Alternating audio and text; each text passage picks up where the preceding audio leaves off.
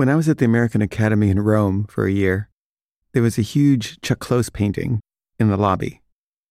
And it was kind of a great painting. And, I liked Chuck Close already, but just living with this painting for a year made me more interested in him. And the head of the Academy's husband was the playwright John Guare.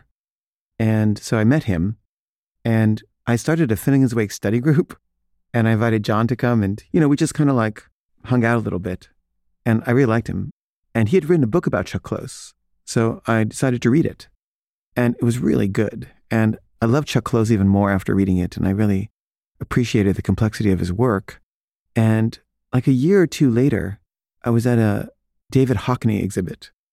And Chuck Close was there.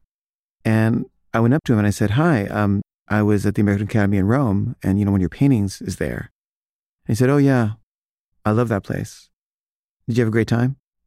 And I said, "I didn't actually." And he said, "Really?" I said, "Yeah, I actually had a kind of terrible time." And he said, "I always say that if you can't have a good time at the American Academy in Rome, you can't have a good time anywhere." And I said, "Okay. I sometimes have a good time some places. I just didn't have a good time there." And he just kind of like turned away from me and like wandered off. And he was basically saying like, "Fuck you, asshole," for not liking the American Academy in Rome.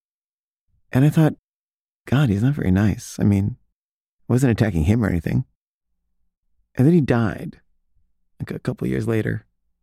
And I remember thinking, he was a great painter, but I'm not as sad as I would have been if he hadn't been that way.